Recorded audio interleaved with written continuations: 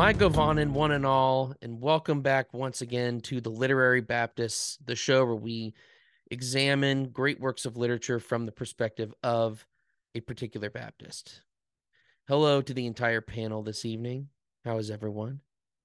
All at once? Good. Very sleepy. I'm going to quit asking this question eventually. I got No, the you're gold not. medal. It's like when you ask a teenager, "How was your day?" What'd you How was learn in school school today? I don't know. Nothing. Didn't learn anything. Sounds like public school. I wouldn't God. know, but Yeah, I've heard I tell. would. I would know. It's I true. would know. I do so to make a somewhat of an apology. The video part of the last episode got corrupted, and I wasn't able to produce it.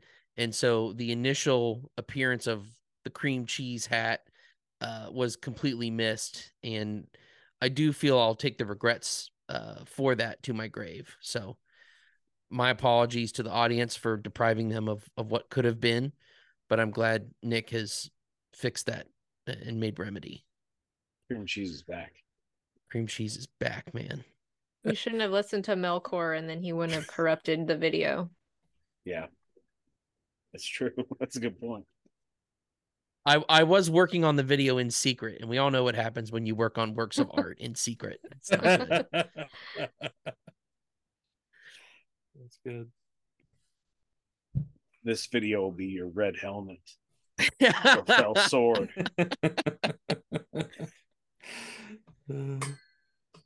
So speaking of Melkor, we are back.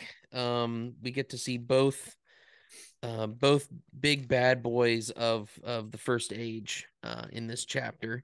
The next chapter being which I was so stoked that we finally got here after what seems like 10 years of podcasting. The of the Silmarils and the unrest of the Noldor. A truly pivotal chapter. So now I'm curious, before we start, how many of us read it with our eyeballs or had Andy Serkis read it to us into our ears? I did Who's in the both. Okay. I'm in the auditory category this time. I used my eyeballs. Yeah, I'm with I cream li- cheese. I listened to the circus one, and that was awesome. And then I read it afterwards because it's short enough to do both. Yeah, I think this is the first recording since the Circus audiobook came out on Audible. And it is dynamite. I told somebody the other day, I think it's going to be like the gateway drug for a new generation to read the Silmarillion. Mm-hmm. Either we will be, or this audiobook will be. Either or. It could be the same level of influence. We should have him on here and just give him a platform where he could become famous. Look, Right. Through Andy, the we know podcast. people only know you as the voice of Gollum. Why don't you come on this show and really tell the world that you're an audiobook producer now and one of the greats? He could use that publicity from us. Yeah, we'll give him a platform. This is the open invitation. We know you listen. Listen, Andy, we know you listen to every single episode of this pod, so you're welcome to come on here anytime you're available. So hit us up at the links. We always want to help out the little guy whenever we can. Yeah, that's our responsibility. Yeah. With great power comes great responsibility. That's right. With great pod comes great with great pod comes great responsibility. Sure. Yes. Man, that might end up in the podcast description. I love that. Anyway, I don't know, maybe this is a literary criticism on my part. It seems like Tolkien just kind of throws the jewels at us like right at the start. Like there's no real like lead up to it. I kind of wish I knew more of the inspiration, like some of the inner thoughts of Feanor that inspired him to, like, why 3 jewels, right? Not 1 jewel. Why not 2 jewels, since there are 2 trees, where he takes the light of the 2 trees and infuses it in these jewels made of some material that nobody knows what it is. I just kind of wish I knew more about what was going on in his mind before we see him craft them in the text. I don't know if that was something that occurred to anybody else. He kind of mentions it. He likes the trees. He's like, I want to keep that going for a long time. Which is something I respect that. Yeah, I respect. Like, if you see something that is beautiful and nice, and you say, you know what, I want to preserve that for as long as possible. That's like what museums exist to do. That's what like archives exist to do. So he's like a museum guy. So But a he's museum is a Silmaril of knowledge. Yeah. I like that. Yeah. Unless it's in France and then it gets burned down. Yeah. Of course. And a lot of them museum buildings are pretty ugly. They don't really make them to look like diamonds anymore. They fill them with a bunch of garbage. Yeah. So You need to forge your museums into tiny little crystal stones yes, to save them. I agree. That's how we preserve things. I mean, it would make them tamper proof. Like, you're not gonna be worried about vandalism in that scenario. Nobody's breaking that window. It sounds very Star Wars to me. I'm down. You know, But they'll where be preserved Obi-Wan forever. goes to the library and he has the little crystals and stuff, right? Oh yeah. I mean, I was thinking of the time machine from Napoleon Dynamite. You gotta put in the crystals. Oh my goodness. But I Yes, actually the do think that classics. preservation is the preservation it's a good thing. Like I went and I was doing some work with microfilm archives this past, well, I guess it was last week. And I saw some where there was a whole line scratched out. I don't know what happened when they were making the microfilm, but that's lost. Unless there's another copy somewhere else, but usually there isn't. And so that kind of stuff is lost. And so I understand, like, he has some kind of the shadow of foreknowledge, possibly, that something's going to happen. And so he's like, well, let's preserve this as much as we can. And I'm so glad you brought that up, because that was something I wanted to talk about, which I thought was a very interesting little reference there. Shadow of foreknowledge. Where's that coming from? Is that just some special blessing? Is that part of his, like, secret fire burning in his heart? probably middle knowledge.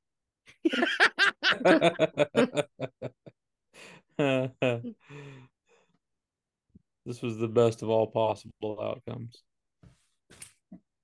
Just to be Yeah, clear, he was listening to William Craig, and then he decided. we affirm against the papacy here. In order to make that completely clear, and thus we will also affirm against Molinism, which is related. Yeah. Super clear. Thanks for clarifying. Yep, you're right. Yeah, well, you got to do what you got to do. Can't leave people wondering where we stand on these things. I think the intro to, well, I would just say first that the language throughout this chapter was, he used a lot of key metaphors throughout, a lot of burning fire type metaphors. And it just that shadow of foreknowledge, doom, all that stuff, like right off the bat, it's very foreboding. And I think what was so significant to me that stood out in this chapter is kind of like the in some sense independence that Feanor has from Melkor. It's not just like Feanor only does the bad stuff because of Melkor. Mm-hmm. He hates As him. we He's like his number one enemy. And as we get into it, later, there is some interplay there, but I just thought that was interesting that he kind of that lust is one of the words that was used a couple times in this chapter. Mm-hmm. Even though he's like desiring to preserve it, it doesn't seem like it's all out of goodwill. Even though it doesn't necessarily say right here like that he's trying to preserve it for himself, but there's that kind of sense of pride in him wanting to keep something alive longer than it's supposed to be. Yeah.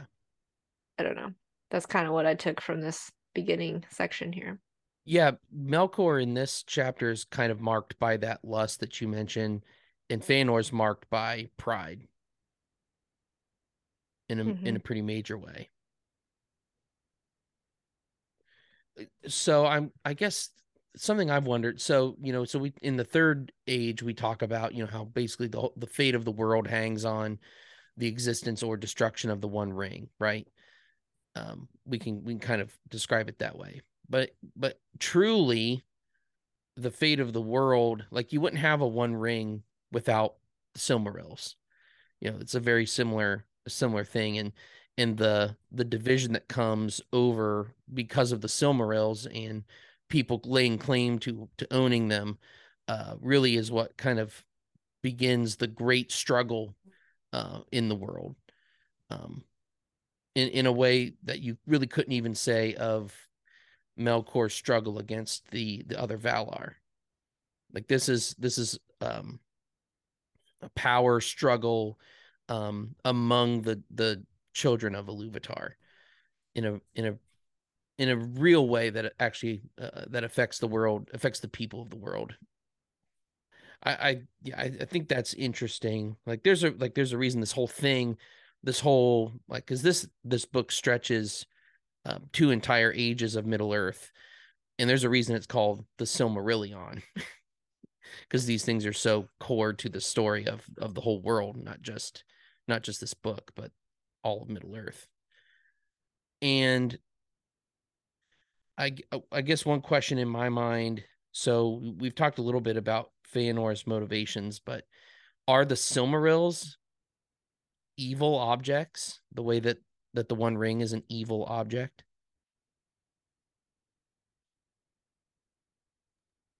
I would say So, no. Same. Jinx, you owe me a Coke. Can't have one. Sorry. Can't allow that to happen. Well, in Zatch's part of the world, a Coke can mean anything. It's true. That's true. Yeah. I'll take a Sprite. One of them Sprite Cokes. What kind of Coke you want?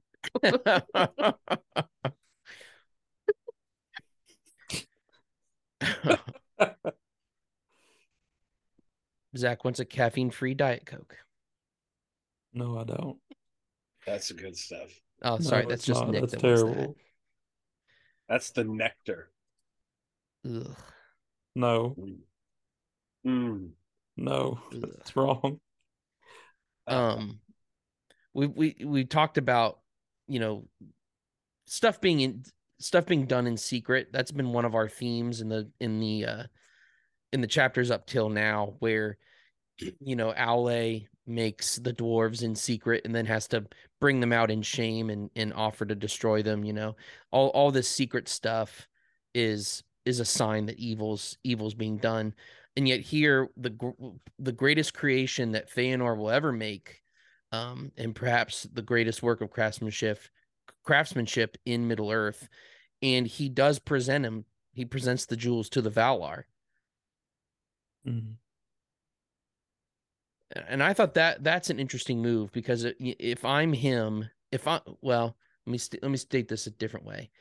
If if I am him and I'm as evil as everybody says I am, this would be the number one thing I would keep secret. I wouldn't show them to anybody. They'd be His just pride doesn't mine. allow that though. Who doesn't? His Yeah. pride. Yeah, he has to be recognized. I was 'Cause- reading Matthew 6 this morning, and in it, that's don't go around sounding a trumpet saying I'm giving, given to doing all these good works and everything. And so, I mean, that's kind of what he's doing. So it's may not be secret, but it's basically the equivalent of like showing up. It's what the Pharisees always have done. Mm-hmm. Yeah. So. Well, and another thing why the Silmarils are different from the Ring is that they kind of possess, on that first page of the chapter, it talks about that it houses the inner fire. They kind of have a life of their own in a sense from the trees. And then later, it says about Fëanor that he seldom remembered now that the light within them was not his own. Ooh. So there's definitely that element where the One Ring is forged to control and use your will to control. The Silmarils are not really like forged with any sort of purpose of exerting willpower. It's more that kind of their power and their beauty and their brightness, essentially, is what it is. Their light is innate because he trapped the light from the trees into them. So it's not something he put in there of his own power. So yeah, and then they're hollowed later by I think it was Varda. By Varda, yeah. Yeah. One, just I want to read the couple sentences that you were referring to. Here we go. Oh, so I'll go a little earlier. Yet that crystal, the crystal that they're made of, yet that crystal was to the Silmarils, but as is the body to the children of Iluvatar, the house of its inner fire that is within it, and yet in all parts of it, and is its life. And the inner fire of the Silmarils, Fëanor made of the blended light of the trees of Valinor, which lives in them yet, though the trees have long withered and shine no more. Therefore, even in the darkness of the deepest treasury, the Silmarils of their own radiance shone like the stars of Varda. And yet, as were they indeed living things, they rejoiced in light and received it and gave it back in hues more marvelous than before. So they made little rainbows. Isn't that lovely? Yeah.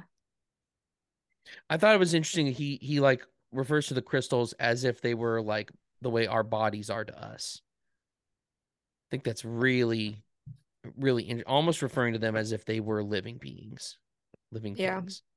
That sentence was a very confusing simile. Mm-hmm. Mm-hmm. I was like, I had to read it a couple times. Like, is he saying that they're part of the children of Luke? No, okay, I get it. So it's like they house the inner light, but it's the way that people do. But yet inseparable from. Yeah. Because like we are our bodies, but yeah. Right. We're not Gnostics. Right. And neither was Tolkien. Oh, I am. Sorry. You're a Gnostic Manichaean. Yes. That's what all Calvinists really are. So, yeah. Don't let the secret out. Wasn't there something that the Manichaeans, they like, there was like something about like certain people, like certain, I think they called them elects, would like emit grace. And I think sometimes they like, don't quote me on this. I think they like bottled their farts and stuff. Oh, that's me. And sold them on eBay. Yeah. Like people brought them special food so they would make special farts. I'm not even gonna lie. That is if we're gonna be accused of this, then let's go when whole in hog. Rome. So it sounds like a good life. Bring me all the broccoli. People are so weird. Pagan's gonna peg. Do they think Another like part of your soul was kind of like when people were supposed to say bless you when you sneeze because like they thought Yeah. you were losing your soul when you sneezed. Maddie couldn't even finish it. She's, can't even say it.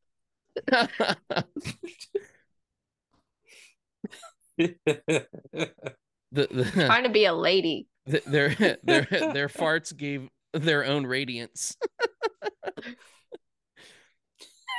They rejoiced in farts, received them, and gave them back in hues more marvelous than before. Could you imagine if somebody's listening to this right now and then No, somebody walks in the room only and they're Andy like, "What are Serkis. you listening to?" Yeah, Andy Serkis is, I don't know if he's married, but his wife walks in. What are you listening to? Oh, it's He's cracking podcast up. about the Silmarils, and we're just talking about farts. This is And serious bottling stuff, your Andy. farts. Farting your radiance. That should be like one of your Gnostic Manichaean blessings that you would say at the end of your sermon. May you fart with radiance. May the radiance of these farts be with you. May it linger long in the rooms where you And live. also with you. I receive it. I receive it. I receive it. This is how like a weird fringe like Bethel Hillsong cult like Oh my Yeah. gosh. branches off. With the It's more than angels grave soaking. having farting Yeah, contests. fart soaking Yes. is what it's called. Fart Fart soaking. soaking. That's what I do when my husband's in the car with us and he shuts the windows.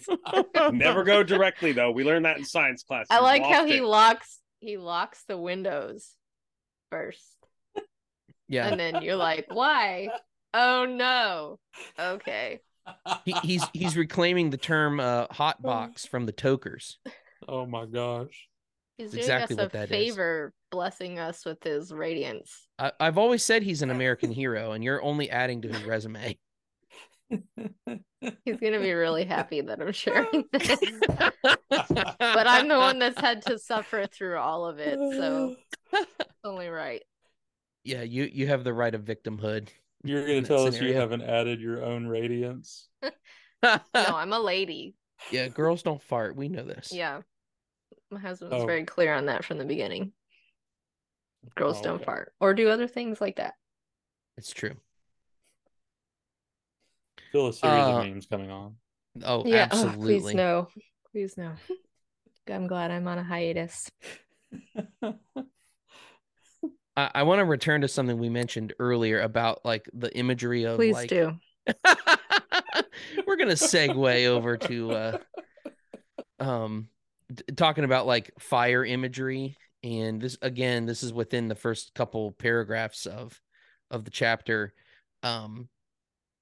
So Feanor brings the Silmarils, and Varda hallowed the Silmarils, so that thereafter no mortal flesh, nor hands unclean, nor anything of evil will might touch them, but it was scorched and withered.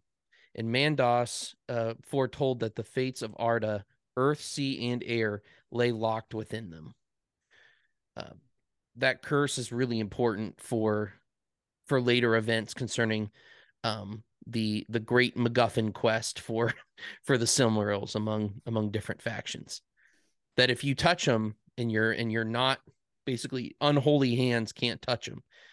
Unclean hands, no mortal flesh can touch them. And doggone it, some people try. Yet Feanor can touch them apparently. He's confirmed good guy. Feanor did nothing wrong. That's right.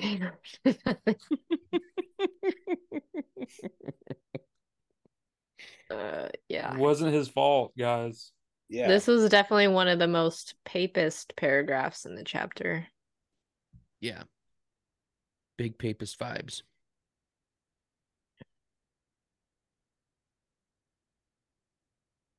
Should But be protesting that, right? it's still really important. Yeah, we've got relics here, baby. Woo, woo. Don't touch the finger bone of Saint Edmund. Or Your hand will do. catch fire. It's a little less creepy though. It's better when it's jewels rather than like bits of Yeah. dead person. It's certainly a lot My more opinion. tempting. It's a lot more tempting to try to grab a jewel rather than, a finger bone, a desiccated finger bone. I'm bummed that I didn't try to go on a rabbit trail about why jewels. Well, There's still time. rabbit trails are welcome. Yeah. We just did one about farts, so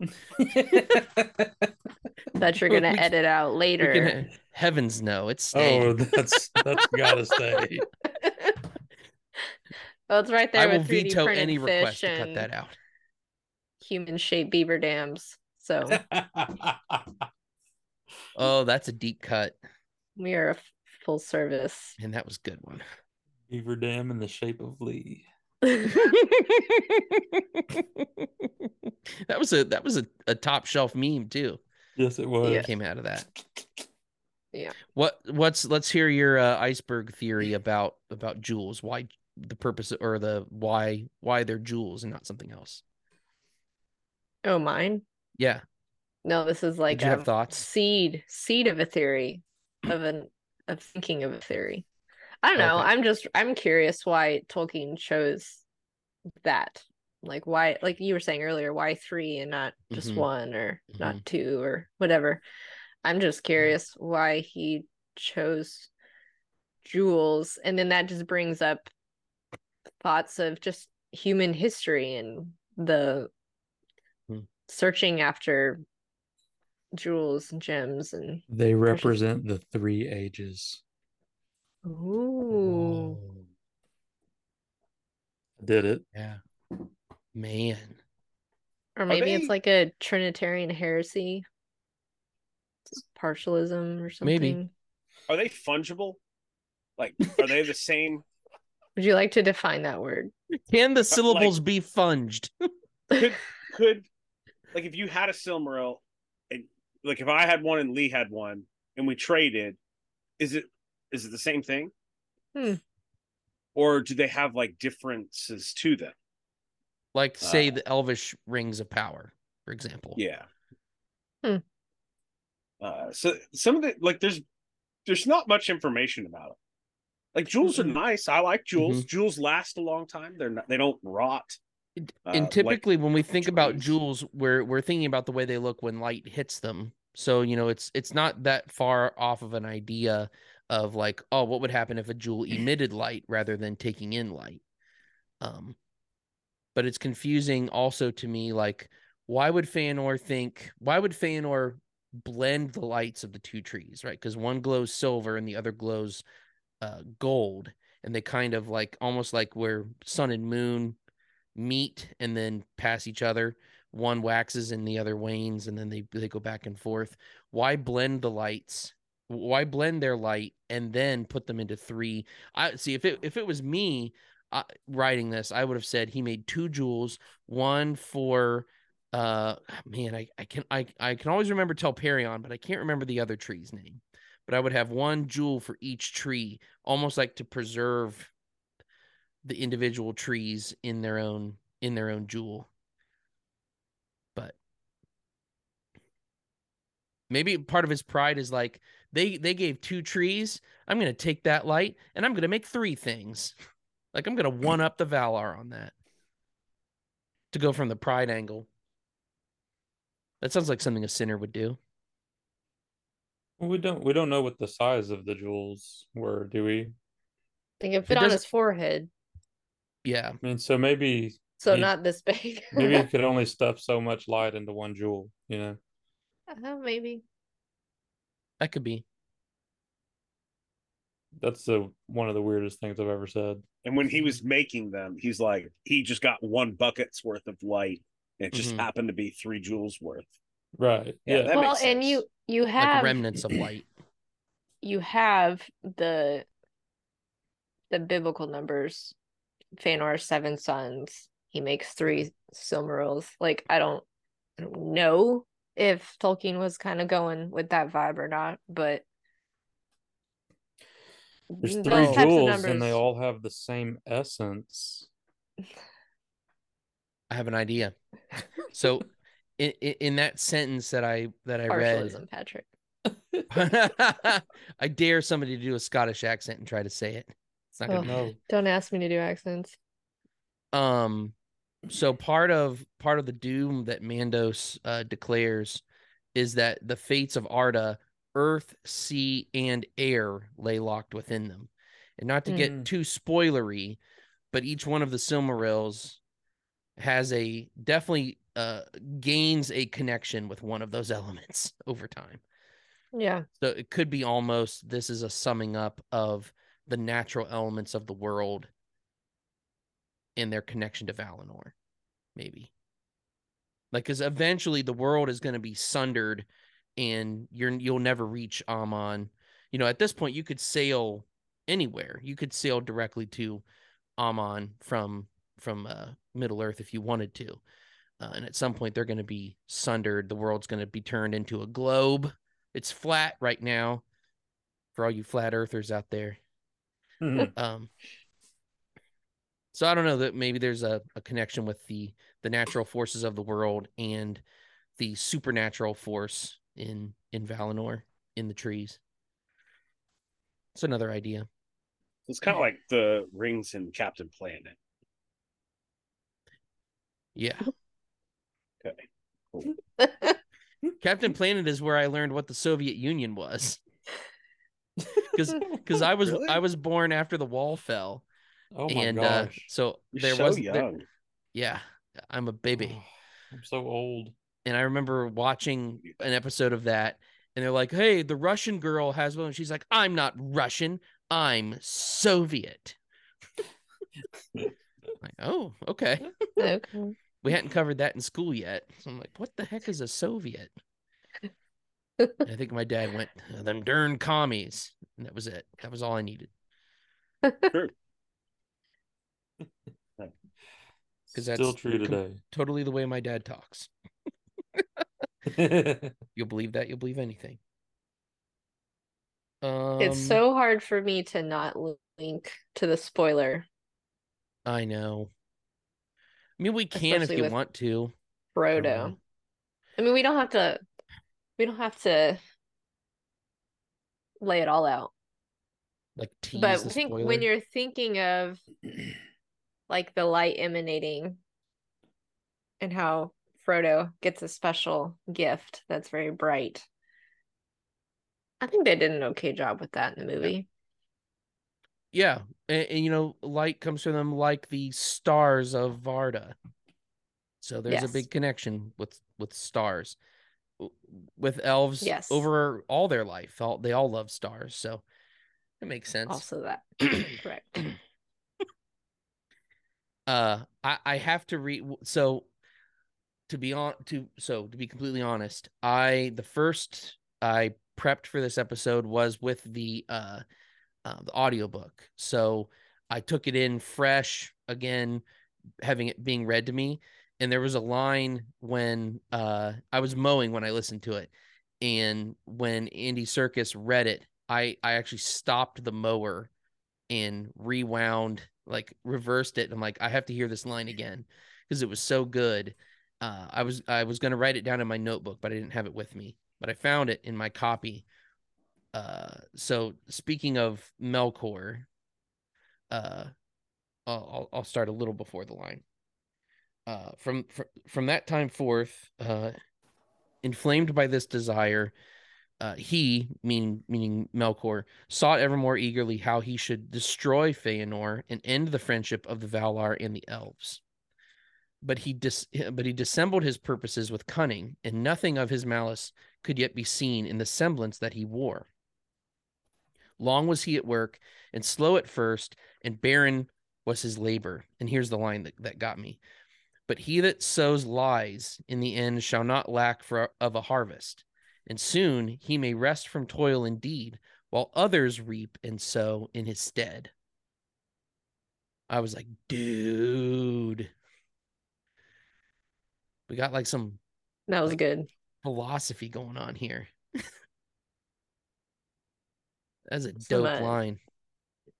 demonology going on here. Yeah,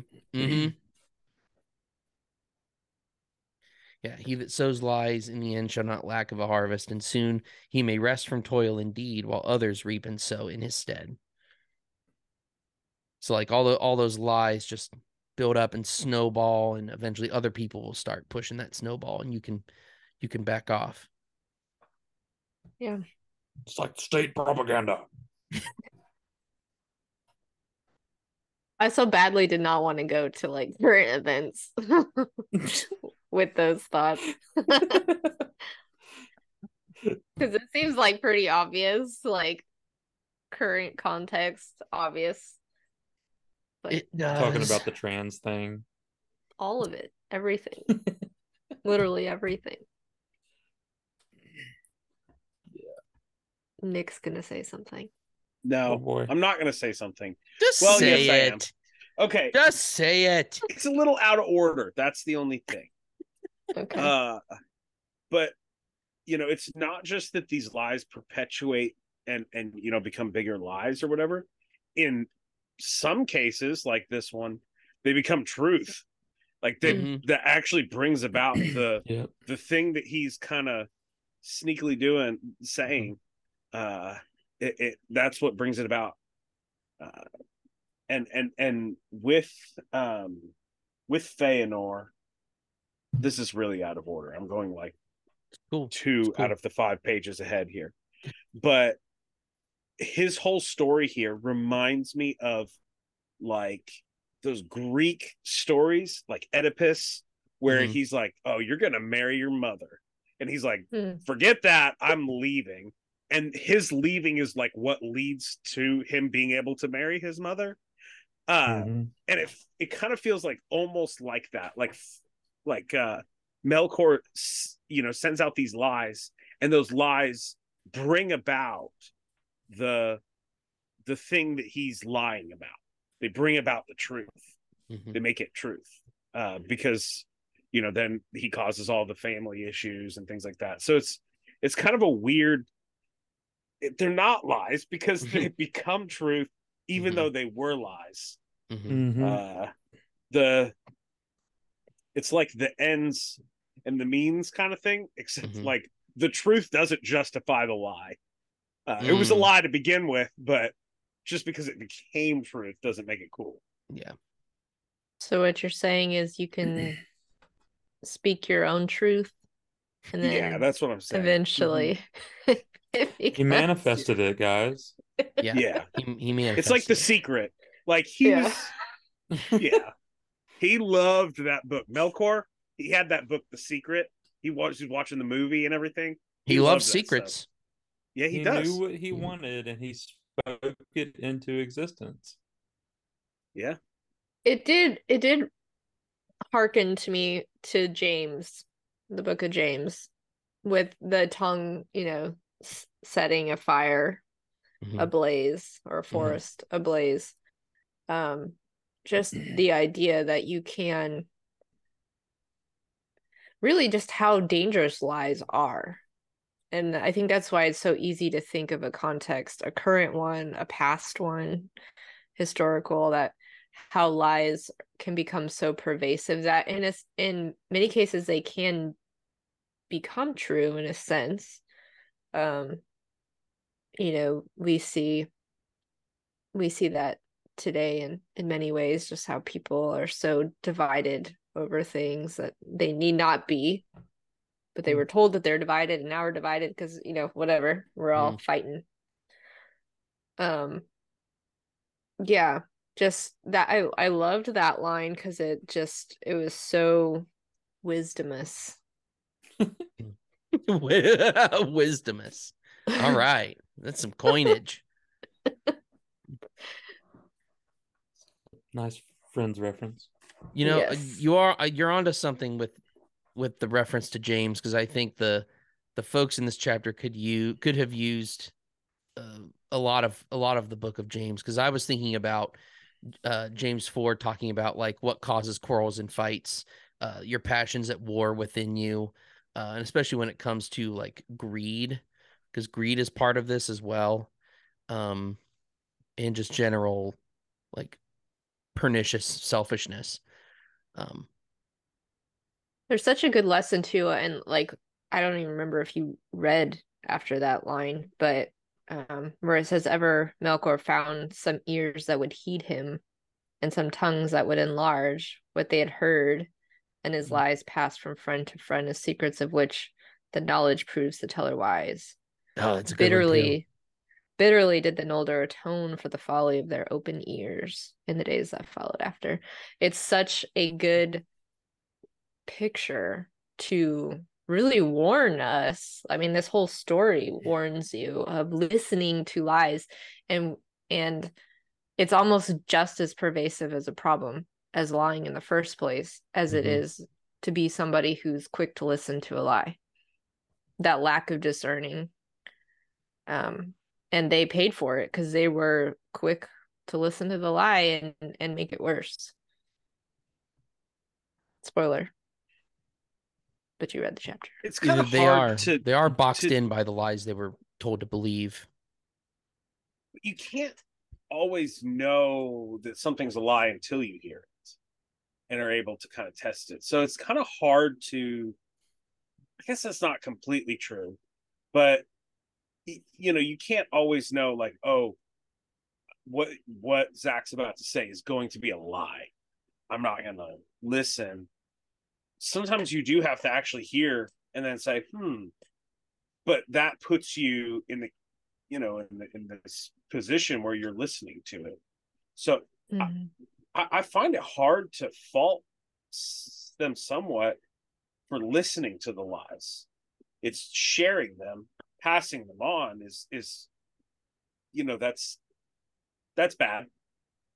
but listening to them, which he does fault them, but it's what are they supposed to do? Just ignore everyone? Like I don't know. But I think when he's saying open ears, that's like them being perceptive to the lie. It's not just them listening, like hearing you out, but being like fertile ground for your lie to take hold. Eager to hear receptive. Eager to hear that lie. All right, fine. Man, there's a quote by, I'm going to butcher it, by Solzhenitsyn, kind of on this, where basically saying like what the thing that leads people into being controlled by tyrants is willfully participating in lies. And basically the way to be liberated is to not participate in telling lies or believing lies.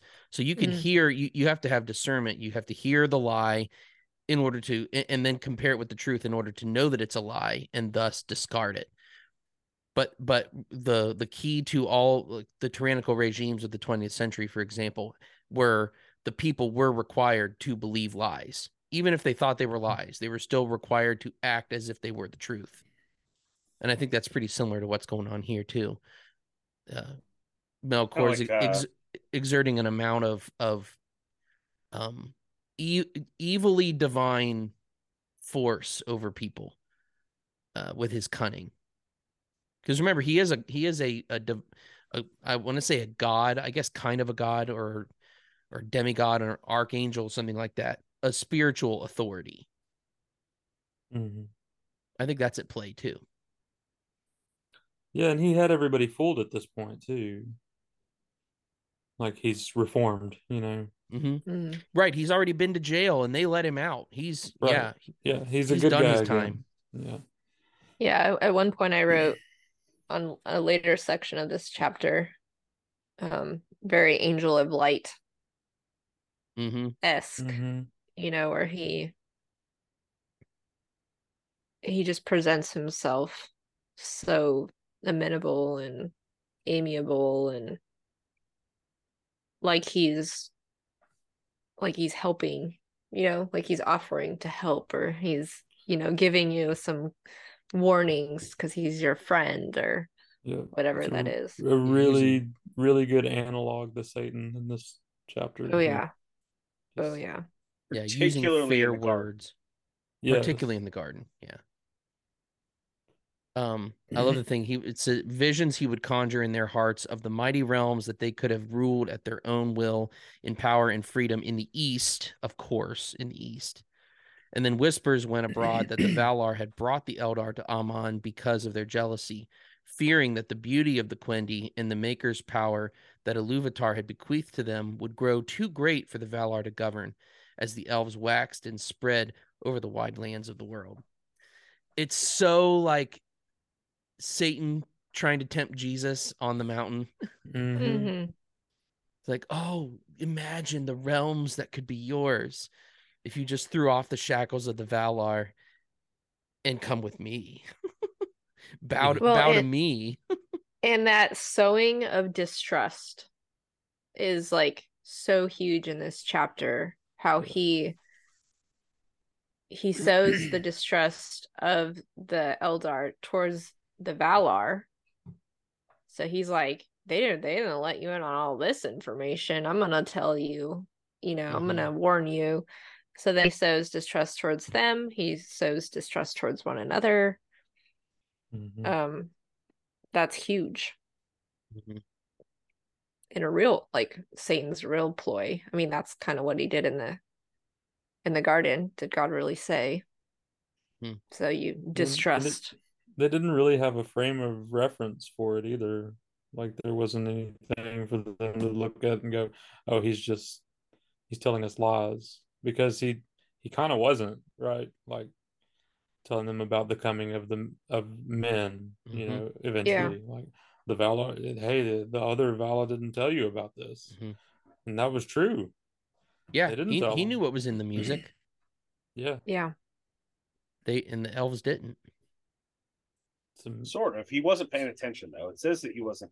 He was like kind of focused on his own thing. He He knew was enough to leave some spoilers to twist it, yeah, yeah. Yeah.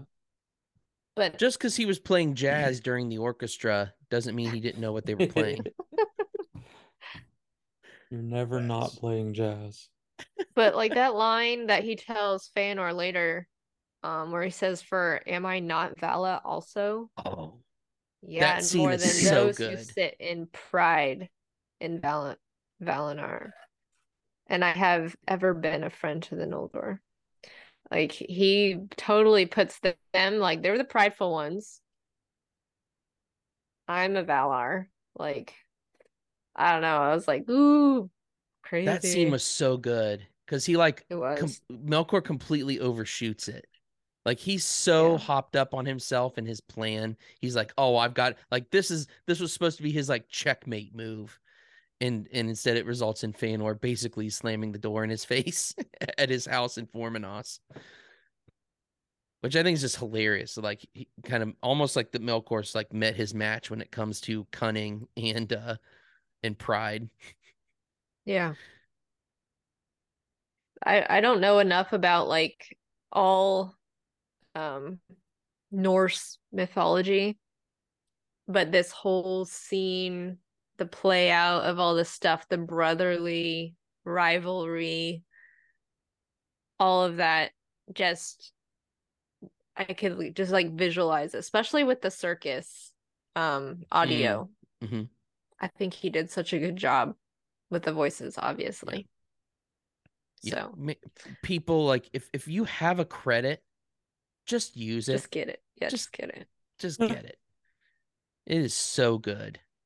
It's good. It's phenomenal. Yeah, I want to talk a little bit about Feanor's sins in the process. Um, so he does some very bad. Okay, sorry to back up. So we've talked about his work making the Silmarils, and I think we've pretty much decided the Silmarils are definitely not evil. It was not an evil thing to make them. However, it was prideful. Um, so like maybe he didn't have the best of intentions, but they were still an object worthy of being hallowed by Varda. Okay. So that's fine. But then we start seeing the effect of his pride against his already strained family relations, we should say. Mm. Like we talked about last time. Um and so uh the Valar knew of the coming of men that were to be. so Melkor's been talking to the Noldor, especially about men. The Noldor began to murmur. I'm trying to find the place that I want to talk about. Well, while we're there, Yeah. what is up with Manway? Guy doesn't ever do anything. He's He so kind of passive. he's like he really is. Passive is exactly the word. Every time, it's just like, dude, do something, man. His Send Eagles the are way Eagles more to bring active in these. the world than he is. Yeah, well, they could have brought the ring. Like, dude, send these, do something. And he's just like, And he just sits around, does nothing. I mean, he knows the music though. Yeah, but well, He knows the music it's part best. of the music. He does know the Nick. music. Jeez. It's just he could do things too. It must play out this way. Even though I'm number one Ulmo apologist, I do feel like this is something Ulmo should have been involved in, because he kind of hates basically everything that goes on in Valinor. Like it like doesn't exist to him. But but being in touch with the children of Iluvatar in a way that I don't think any other Vala is, I feel like he could have been helpful in this scenario had he been looking westward instead of purely on Middle Earth.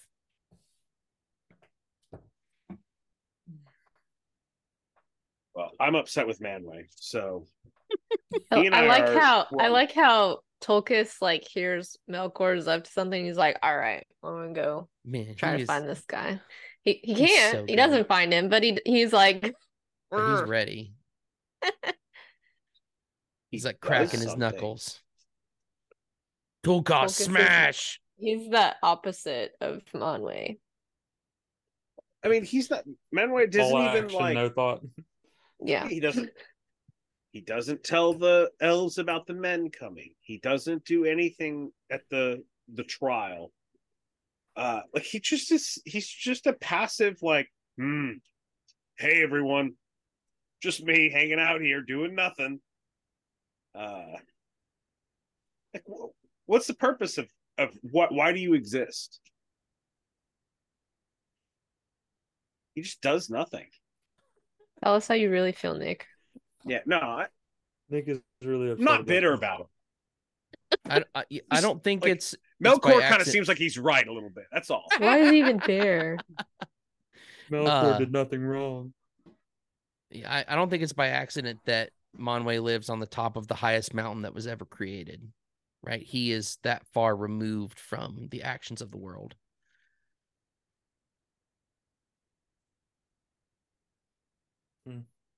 I think I lost you there, Nick. I didn't hear what you said. I said shameful. No, I don't know. But do the work, Manwë. Yeah, do the work. Come on. Get woke. Each time I read about it, I was just like, dude, what are you doing? Nothing. And I get the point, he knows the music and everything, and I get that, but just throw us a bone here. Okay, I have a counterpoint. I don't know if it's going to be convincing to you, but I'm going to get ahead of myself when it comes to the sins of Feanor, but the same way that Feanor's brother won't turn him over to justice, I think the same thing happens with Manwë and Melkor, because they are, as much as Valar can be kin, they are kin. And I don't know if he's blinded by understanding Melkor's heart so much that it gives him pause when it comes to stopping him. Like he's too close relationally with Melkor. I don't know if I'm saying this right, but like having a level of familiarity with him in like a kin sense, not necessarily like in constant fellowship sort of way, but like just knowing him because he's his brother. Like this is my brother. I know he's doing something wrong, but we can fix this. We've already tried and let him out once. He's He's gonna be okay. He's just my punk kid brother. You know what I mean? The way we'll make excuses for family members we love, but that are hurting themselves or hurting others, when we should step in and not enable them. I don't know. That's one idea. That's a good point. So Melkor's like Loki in Ragnarok. I absolutely Yeah. think so. I absolutely think he is like uh, a parallel to actual Loki, not Marvel Loki. Although I will say Marvel Loki is one of the better characters in those movies. Yeah, Fantastic character. agreed. But I don't know. Bad guys are always, I think, more interesting characters than heroes are. That's because you're a sinner.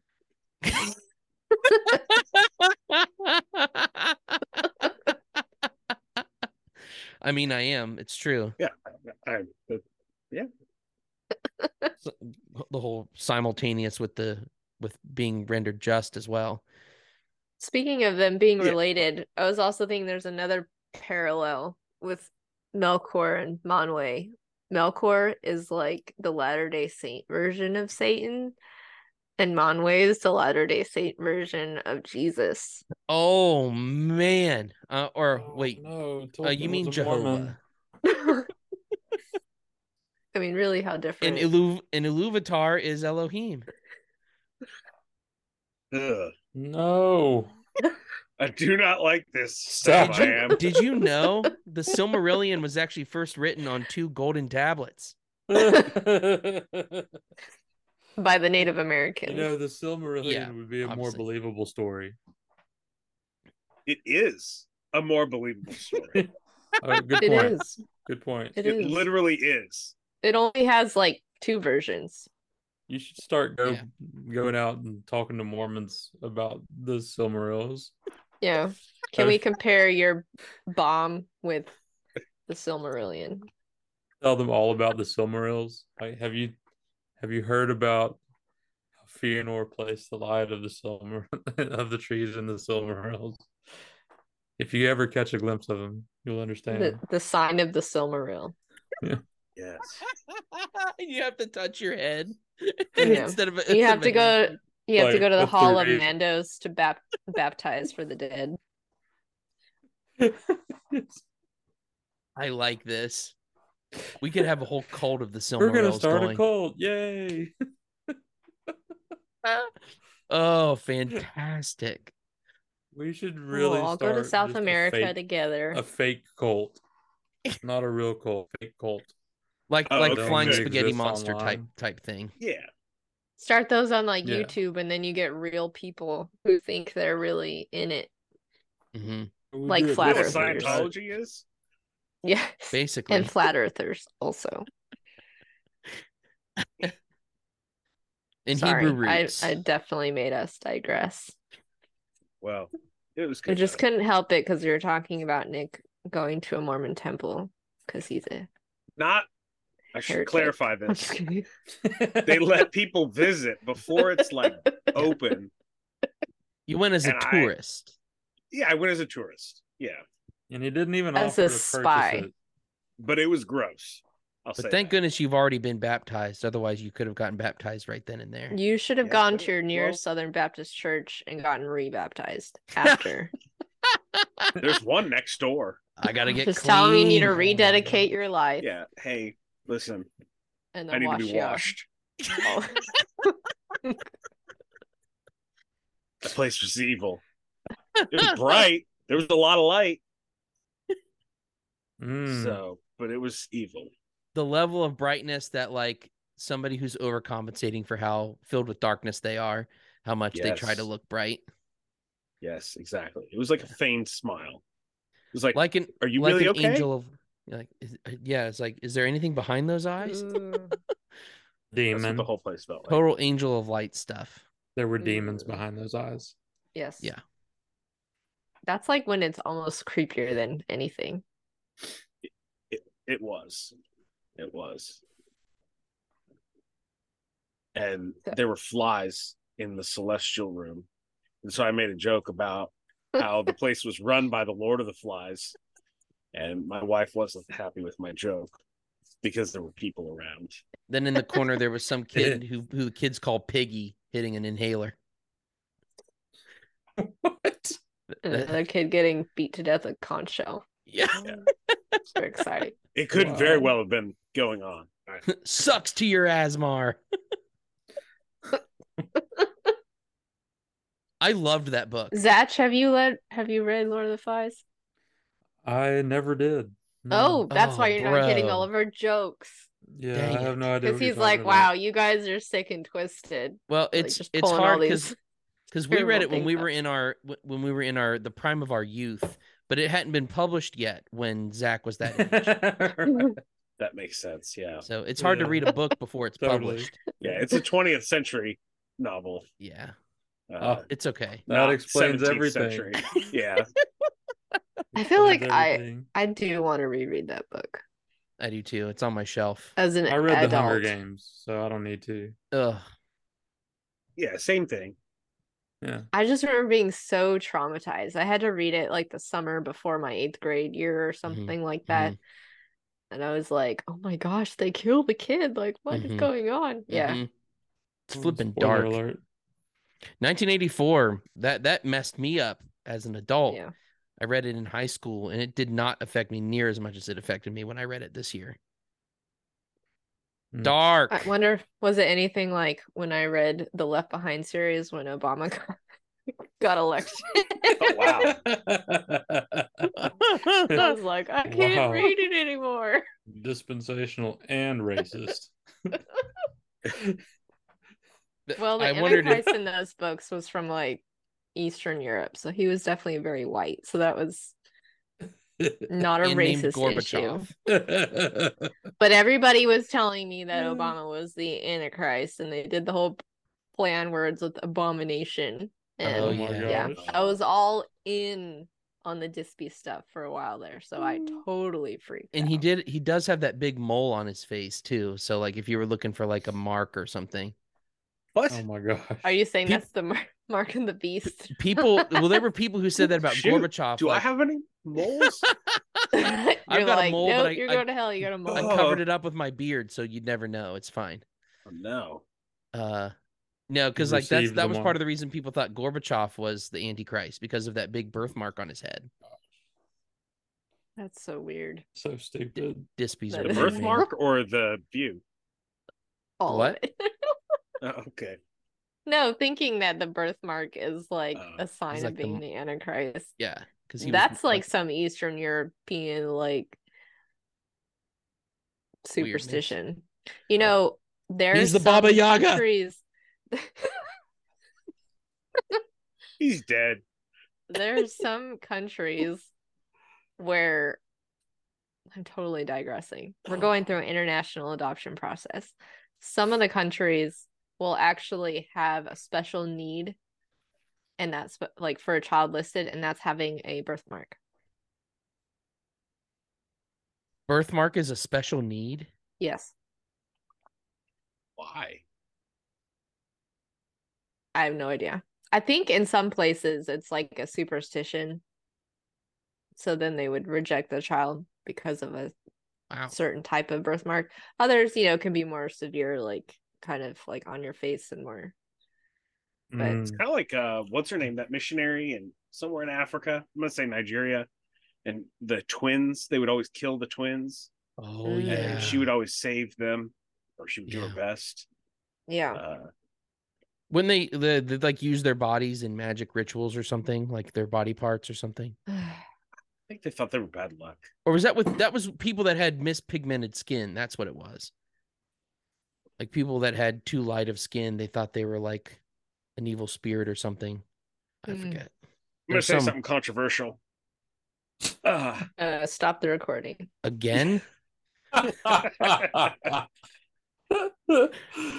Some, I think Christianity has done a great job of suppressing some of these crazy superstitions. Cut it off. Cut it off. This show is Yeah. over. Yeah. What are you doing? I don't know. I'm What are sorry. you doing to us? Trying to get us canceled. It's working. That's what I Except for the dispensationalists, they're pretty good on the superstitions. want. Oh yeah, well, The gospel really does push back the darkness, though. Yeah. Yes. Like you don't have to be a completely unhinged eschatological optimist like some of us are, but it for real does. Mm-hmm. It does. And you really are unhinged. I'm it takes incredibly unhinged. I try to cover it up so much, but it comes out. Yeah, I haven't seen a single hinge. Gone hingeless. it takes a very honest atheist to like admit that Christianity has actually helped Mm-hmm. the humanitarian effort. Yeah. Because it's so inconsistent for them to care about anything. Mm-hmm. Like even racial disparity. Why would you care if you believe in evolution? Yeah. Why does that even matter? Yeah, why does it Shouldn't matter it that be? certain fizzing bags of chemicals that look one way Yeah. have worse times in the world than other fizzing bags that look a different way have? Yeah. We're just reorganized stardust. Just Why matter in does it motion. matter? And this fizzing bags of chemicals gets me wanting some Diet Coke. I thought we were about to make the trip all the way back around to Gnosticism. This is like the opposite of Gnosticism. This is like full on naturalism. Yeah, it's like bodies only, no souls. Except No, for your occasional authentic self that tends to be a different gender than your body. yeah. If you're two spirit, Or two there's spirit. people. Most people Oh have my no gosh. spirits, or you can be two spirit somehow. Your meat avatar is there for editing.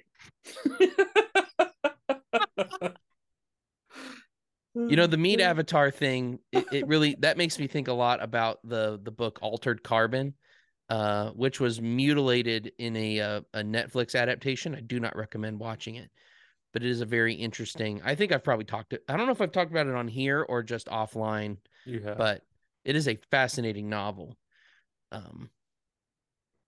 Fascinating. You know what else is fascinating? Fëanor drawing swords. So, Are we still talking about that? believe it or not, yeah. I want to talk about this because this is really kind of my last point for the chapter. I when I was listening to the audiobook, he also read a letter of Tolkien's talking about basically he like gives like a very brief history of Middle Earth, and a big part of it was the rise of evil being the rise of the machine, basically. And so a lot of these we might call them works of art, right? So it's the beauty of the Silmarils, the idea for rings of power, all these other things Great that are show. they're all machines, and they're all moving away from sort of a created natural order and beginning to seek power for themselves. Even if they were created for right reasons, they're seeking to take power. And I kind of see a little shadow of that here when at the inspiration or the I guess inspiration might be the word. The inspiration of Melkor, the Noldor start making weapons and hoarding them. Swords and axes and spears, shields also they made, displaying the tokens of many houses and kindreds that vied one with another. So they're like engraving their sibling rivalry basically into weapons. Uh, and these not only they wore abroad, and of other weapons they did not speak, for each believed that he alone had received the warning. So like Melkor's playing them off against each other and like fixing to start a civil war basically among this one large family. And Fëanor made a secret forge, of course, of which not even Melkor was aware, and there he tempered fell swords for himself and for his sons, and made tall helms with plumes of red. Bitterly did Matan rue the day when he taught to the husband of Nerdanel all the lore of metalwork that he had learned of Aule. And so now the boys, the half brothers, are concerned. Finway's troubled. Fingolfin hastened to his halls and stood before him, saying, "King and father, wilt thou not restrain the pride of our brother, Kuru Finway, aka Feanor, who is called the Spirit of Fire," which is what Feanor means, all too truly. By what right does he speak for all of our people as if he were king? And then, of course, boom, Feanor walks into the room, and he had the helm on, and he had the sword, and he actually brandishes the sword against his own half brother. Never has that happened in the Blessed Realm, right? Even in the war with Melkor, there was never like out and out, hand to hand combat among the Valar. They were opposing each other by their forces, by their creative powers. But here we actually have a brother ready to slay his brother. Almost like a Cain and Abel scenario, almost ready to happen. It doesn't happen yet, but it will happen. Like a Cain and Abel scenario within the Noldor will happen later, but not at this moment. Although it could have happened. An egregious, terrible occurrence.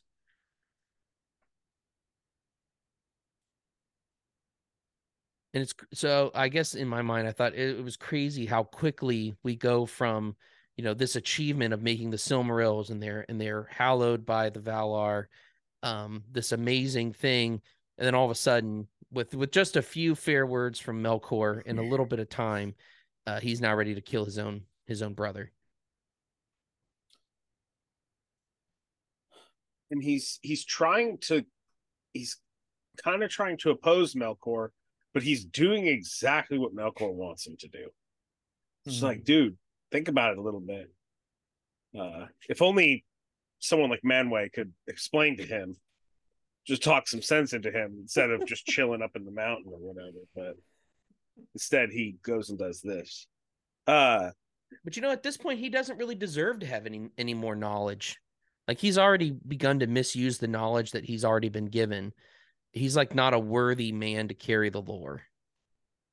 Yeah. And I guess this is what brings Melkor's evil out into the view. open. So yeah, and it's really just playing on an existing rift in their family. Mm-hmm. Mm-hmm. There's already a dislike. There's already a jealousy of fatherly favoritism. It's a very satanic thing to find that fault line and exploit it, right? Yeah. And Feanor, he's just being cocky. I don't know how else to explain it. I mean, he's walking around super proud. He's got his Silmarils. He's just... I think he does fancy himself a king. He's behaving very entitled. And then to threaten his brother's life. And it's kind of like you see what you want to see, like hear what you want to hear. He hears it from Melkor. He comes in there. He see his brother's trying to help, deal with the obvious situation. And then Feanor's like, I kill you. See, half-brother, this is sharper than thy tongue.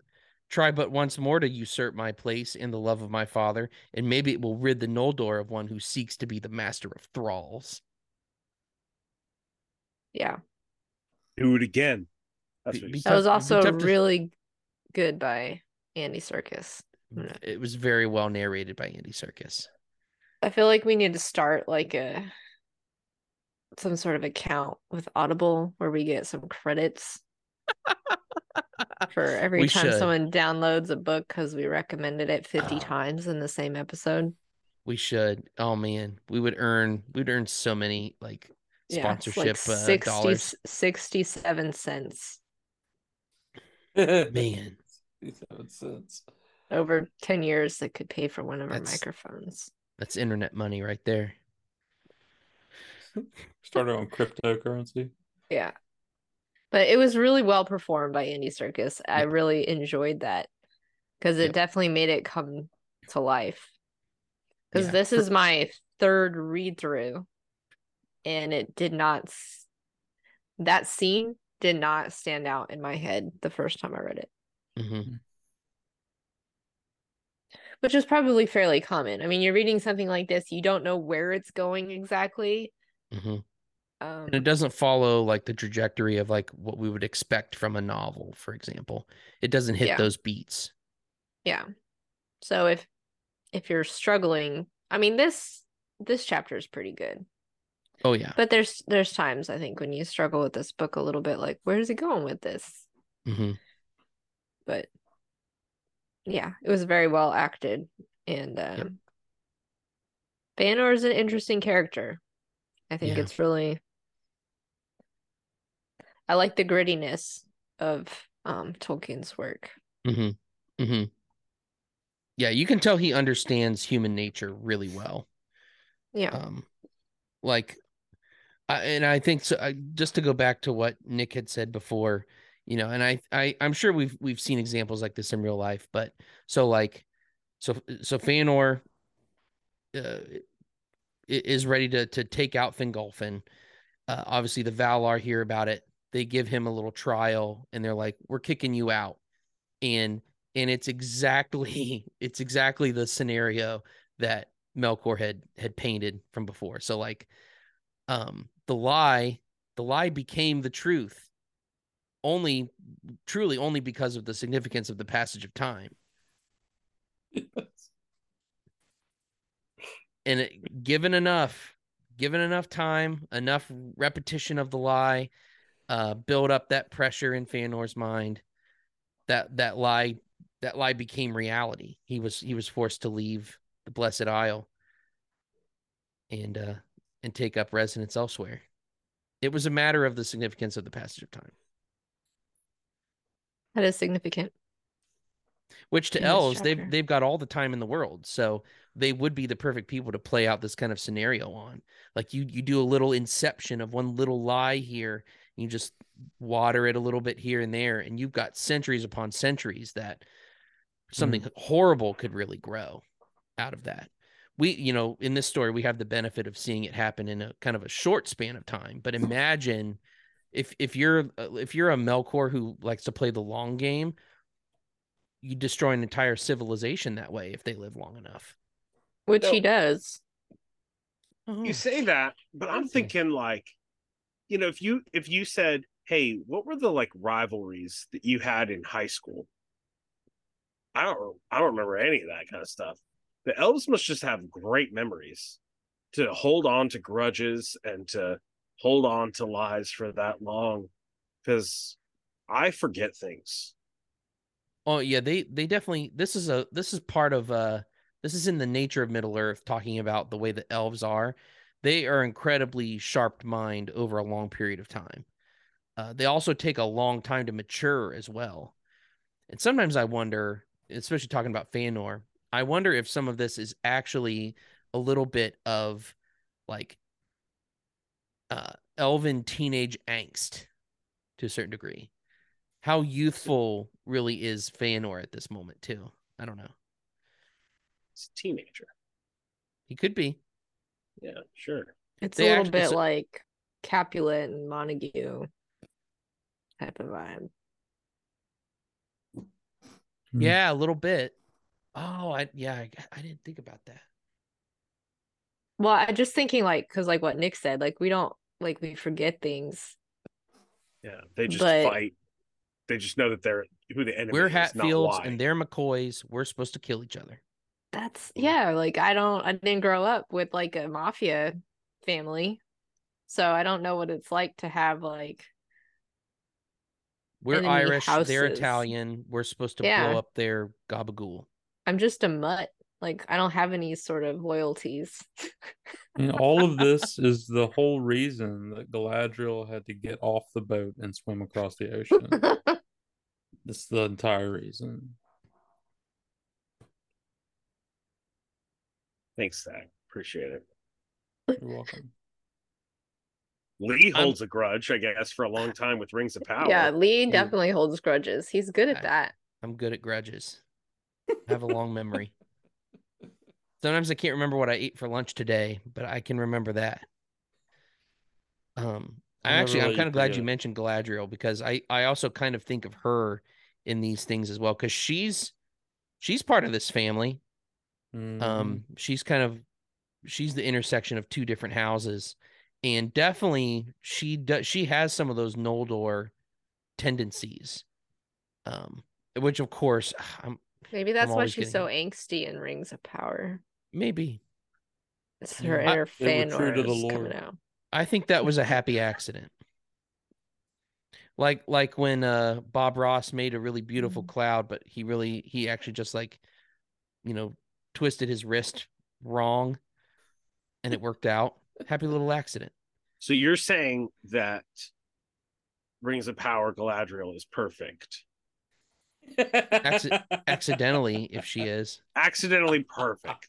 It's just, no, she's teenage angsty Galadriel. Yeah. She's like, she's the Galadriel that listens to Slipknot on her Walkman. Slipknot.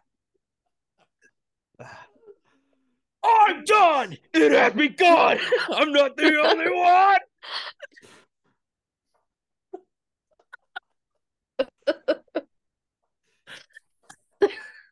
That makes sense.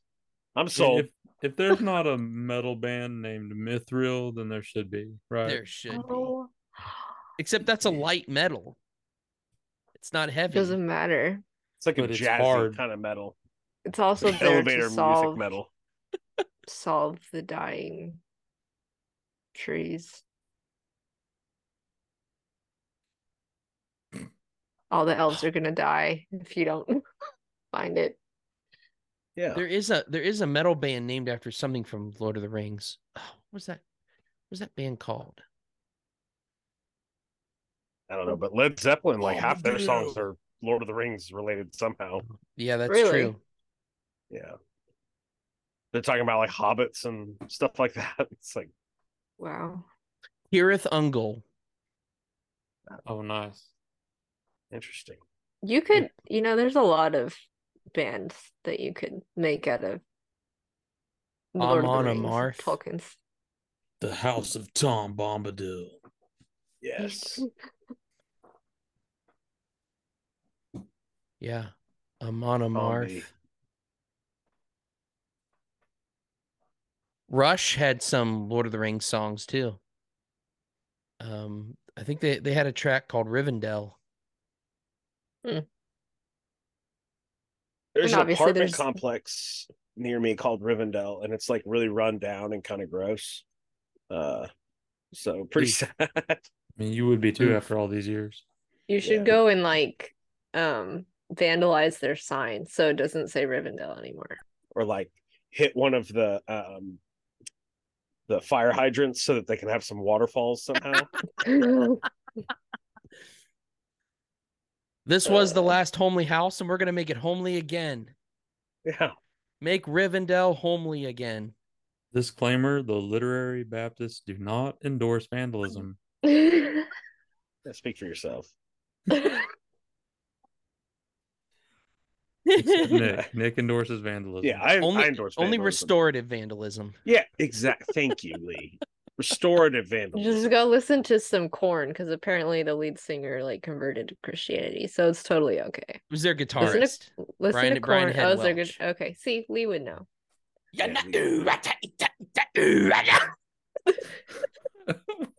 Go listen to some Korn and just turn one of the letters upside down. Like turn the V upside down so it looks like an N, and then it'd just be like Rinnendell. Rinnendell. And then it's no longer Rivendell. Yeah, that'd be better. Man, now I want to do some metal scatting. I don't know if I've heard it. We already know what jazz causes. We've seen it here with the Silmarillion, so let's not. Yeah, did Tolkien? We didn't really talk about. Did Tolkien not like jazz? I bet you he didn't. Probably not. I could see him listening exclusively to like Gregorian chants on vinyl.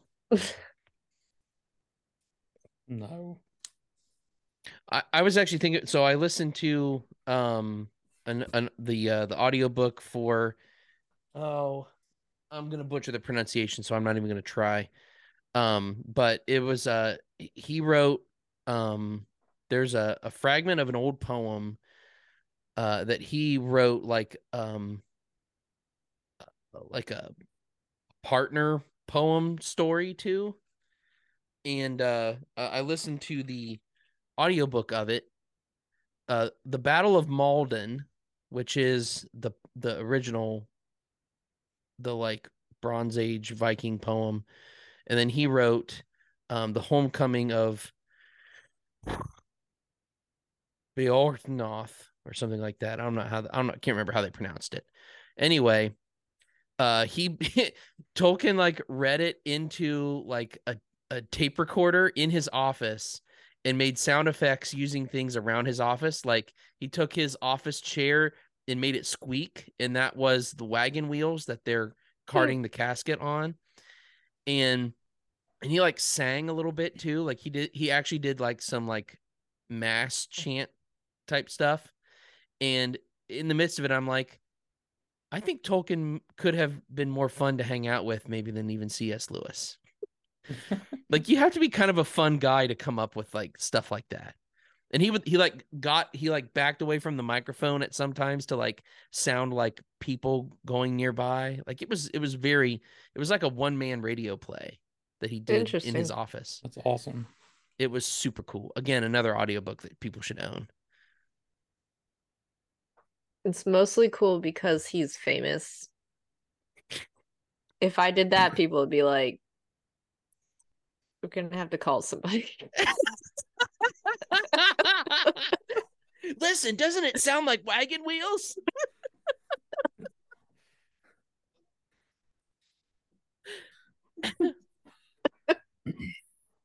Don't let her homeschool her children. She's insane. Yeah, come sit down in the living room. We have an intervention ready. Oh my gosh. We have a banner and everything. Maybe Tolkien was just homeschooled. Maybe. He has that vibe. Or maybe World War One messed him up.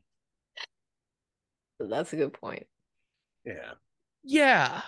I know. So I haven't watched the Tolkien movie, like the biopic, but it's amazing how well adjusted he is, having come out of the some of the worst parts of World War One. This is a bad war. Yeah. It was nuts. I think the writing for them was very cathartic. Him and C.S. Lewis. Yeah. I recommend the World War One Memorial Museum in Kansas City. It's I cried. Wow. I teared up. Wow. So it's and you're a real man. Yeah. Did your tear fall onto a mound and then a tree grew out of it later? Yes. In There's Flanders still trees Field. in Kansas City because of me. If you see any trees in Kansas City, that was because of my tears. And a poppy grew under that tree. Yeah.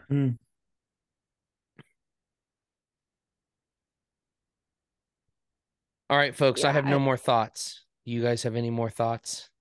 I don't. Any more powerful thoughts? Not a powerful thought. I'm just excited about this chapter because it's setting up the rest of the book. Yeah. I mean, really, like the players are in play. 7 chapters of intro. Like, yeah, basically all the momentum happening for all the events of the rest of the First Age start it with this chapter. Yeah. Things are about to get cray. Absolutely cray. Like absolutely furries, crazy. Hey, I only speak in like 2010s. I don't know. I don't know any of this. No cap. I wonder. We clearly do, but I only know because Lee says it. Yeah. People in my real life also have learned Gen Z lingo through me. And it's weird because Yeah, I'm like an 80-year-old man on the inside, but I speak like a teenager. Yeah, for me, a lot of my stuff comes out as like just I'm being sarcastic and I'm joking, but then it becomes a real part of my language. That I And relate to that quite a bit. yeah. And then the awkward part is when you do it with somebody that like doesn't understand sarcasm or irony, and they're like kind of look at you like, okay, you're real something. And And you're you're also like, looking at them the same way as well. yeah. and Well, they this was still don't get great. it. Yeah. Yeah. Yeah. I don't know. I'm just gonna say I'm super excited for the rest of this book. From here on, and not that I didn't love the rest, but from here on out it gets real. Mm-hmm. Yeah. We finally got to the point where Maddie's invested. I'm super invested, especially since Arome popped back in this chapter for a little bit. Yeah, your boy Arome Just was in here. He he was got ready got a to name mention. dropped. You got a shout Yeah. out. Yeah, he got Yeah, name dropped. Him and Tulkas are out they were there. ready to throw down. Yeah, looking for some Melkor cloud. Catch these apparently. hands. And Nahar was probably in the background. He's like, yeah, catch these hooves. Yes, Yeah. that's exactly what he said. I'm going to stomp the crap out of your face. That was in the notes in one of Tolkien's letters. Nahar, But Christopher stomp decided the not to include crap it. out your face. Bet. With my hooves, I'm so crazy.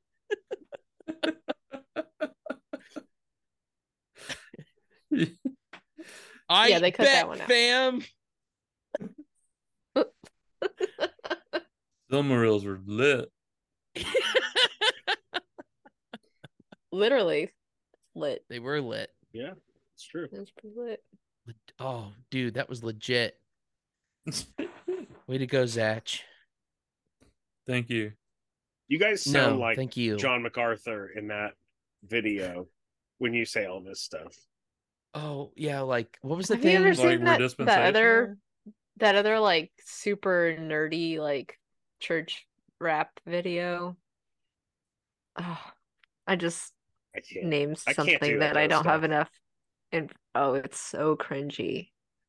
I was talking that about like- the John MacArthur Babylon Bee video where he was just like, I don't know. He said something like, I think he's like, to you a straight girl. up ghosted me, fam. Not cool, or something like that. Yes. Did he really? Yeah. Yes. That's oh my funny. gosh. Yeah, I think that was the phrase straight up ghosted. Yeah, I think it was. That sounds right. Oh man. Well, he lives in California. I would It's expect about that. time something affected him there. Yeah. He has Yeah. teenage grandchildren. He's probably hearing these things at the MacArthur family cookout or whatever they do. I'm so impressed with his 84-year-old brain. I'm just gonna throw that out there. Yeah. Yeah. Even though he's a leaky dispy. I'm not even that I sharp feel like now. yeah, I was gonna say he's sharper than I am. I'm doomed. Yeah. But well, in COVID boiled our brains anyway, so it's only going to go downhill from here. That's right. oh, it's Nothing so to look bad. forward to. That's why, like, we'll have to finish podcasting this before we all descend into into oblivion. Yeah, God speaking of helps. MacArthur, how long did he take to get through Romans? That's about how long we're gonna take to get through Yep. this book. Yep. So, Yeah. join Line upon line, precept upon precept. us. Except for we're not a church, and that's why I can talk. That's right. Yeah. Yeah. What does Joel Osteen say? Yeah. This is my Bible. I This am what is- it says I am. I Yes. can do what it says I can do. Something, something. I'll never be the same. Never, never, never. I'll never be the same in Monway's name. Now, God bless stick you. that Bible under your seat because I'm talking for an hour and a half. That's basically what we do with this podcast, right? Yeah, you see this? Just forget all this. We're gonna put talk that about away now, and you're farts. gonna listen to me. I have a different copy than you guys. No, this is your you're just grocery Oh, shopping or Yeah, I like pumping your gas, version, Nick. I wish I had yours. mowing the lawn, folding some Second that. laundry. Two copies. I want to I try to make this the thumbnail. This is not. I still want to read this. Oh yeah. Yes. I was just looking. So I think It has a prolegomena on it. That's does how it legit. really? Yeah, It's a legit like academic theology book. it's legit. Too legit to quit. There was a guy in one of my Facebook groups that posted that he was reading that alongside Stick to the. the new Trinity book that Michael Bird put out, and somebody was getting all butthurt. They're like, how can a Baptist write a book about Tolkien? Don't they know he was a Roman Catholic, and don't Baptists hate Roman Catholics? What did you just do? That was funny. Oh my gosh. We have no sets to rep. Just want to be I want to be Disagree. clear to the public. Disagree. We have no set. Maybe Nick does. I do. The podcast, The Literary Baptist, does not rep any particular set, even though I'm wearing red. That probably wasn't Well, when you smart. come from a Baptist background, in your little world where you don't learn church history, it's true. Baptists and Roman Catholics. Yeah. That's it. Everybody else, forget about every other denomination of Protestantism. That's in your mind, that's all it is. You've got to set your landmarks, right, Nick? Yeah. Landmark. I got a copy of the landmark.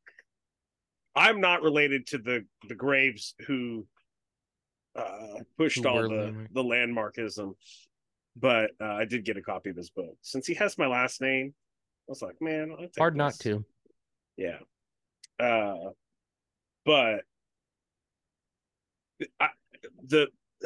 I think that's a big problem. That I think part of this is that the Roman Catholic Church is different. This doesn't apply for Tolkien, but over time, like the medieval church, that's ours. Francis has no claim to that, really. Mhm. I mean, some of it maybe, but that's more ours than it is theirs. Mm-hmm. They're the ones who went off the deep end of Trent. So there's part of Tolkien. Unless you read for Aquinas, example. then you're as bad as Frankie. Yeah. We all know that. Exactly. Yeah. Maybe that's why Nick is we're a Roman Catholic, really. Yeah. It's because you read Aquinas. Show us your Aquinas. I don't have my Baptist papers with me anymore. Swim the Tiber. Just I lost them in the river. But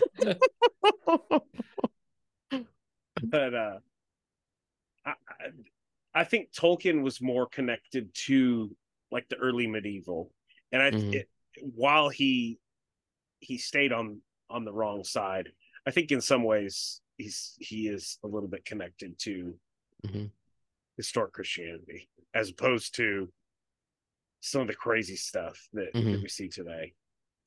Yeah, I mean, he was so connected to medieval Roman Catholicism that he was one of the ones that hated when they did away with the Latin Mass and started using the vernacular. I don't think he stopped going to Mass, but he was very unhappy when that happened. They're cracking down on it right now.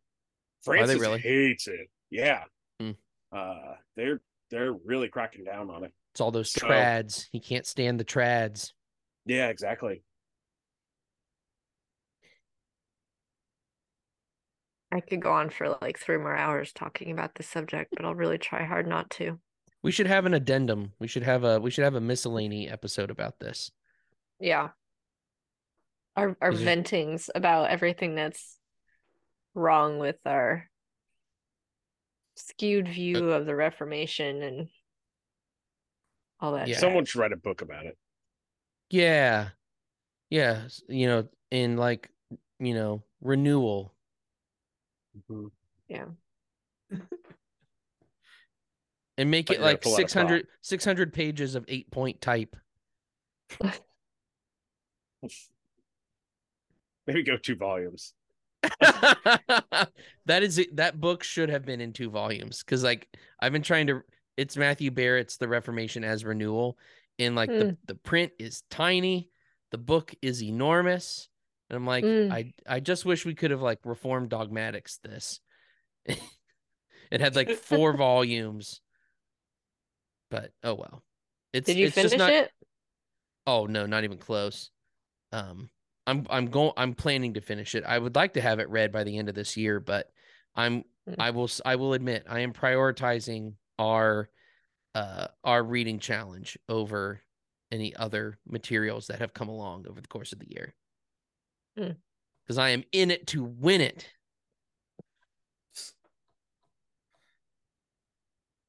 I still need to read the 2,000 Years of Christ's Power that I got for Christmas. Ooh. All of them? Is that Needham? Nick Needham? Yes. I think I even got his newest volume with that. I can't remember. So I think a newer another volume came out recently, and I can't remember if it came out before Christmas or after. Because I'm also a pagan and I celebrate Christmas, so there's that. Well, you're reforming.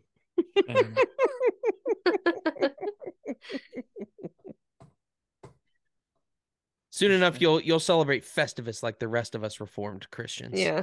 So, soon enough, I'll stop having any sort of life and just exist a little bubble. I got a lot of problems with you people, and you're gonna hear about it. What do you mean, you people? I don't know. Ask Jerry Stiller. It's his line from Seinfeld. Okay. Do you know Festivus, Nick? Yeah. Okay. Yeah. There's the airing of grievances and feats of strength. Rand Paul does the airing of grievances every year. Oh yeah. For the federal government. The Rose of Kentucky. He's amazing. The Rose of Kentucky. Wow. He's a star. All right, folks. I have to go. So thank you for a scintillating conversation. As always, excited to see the pressure mount in the Silmarillion, and excited to see where we go next. Yep. So may Manwë keep you in the one, and peace out.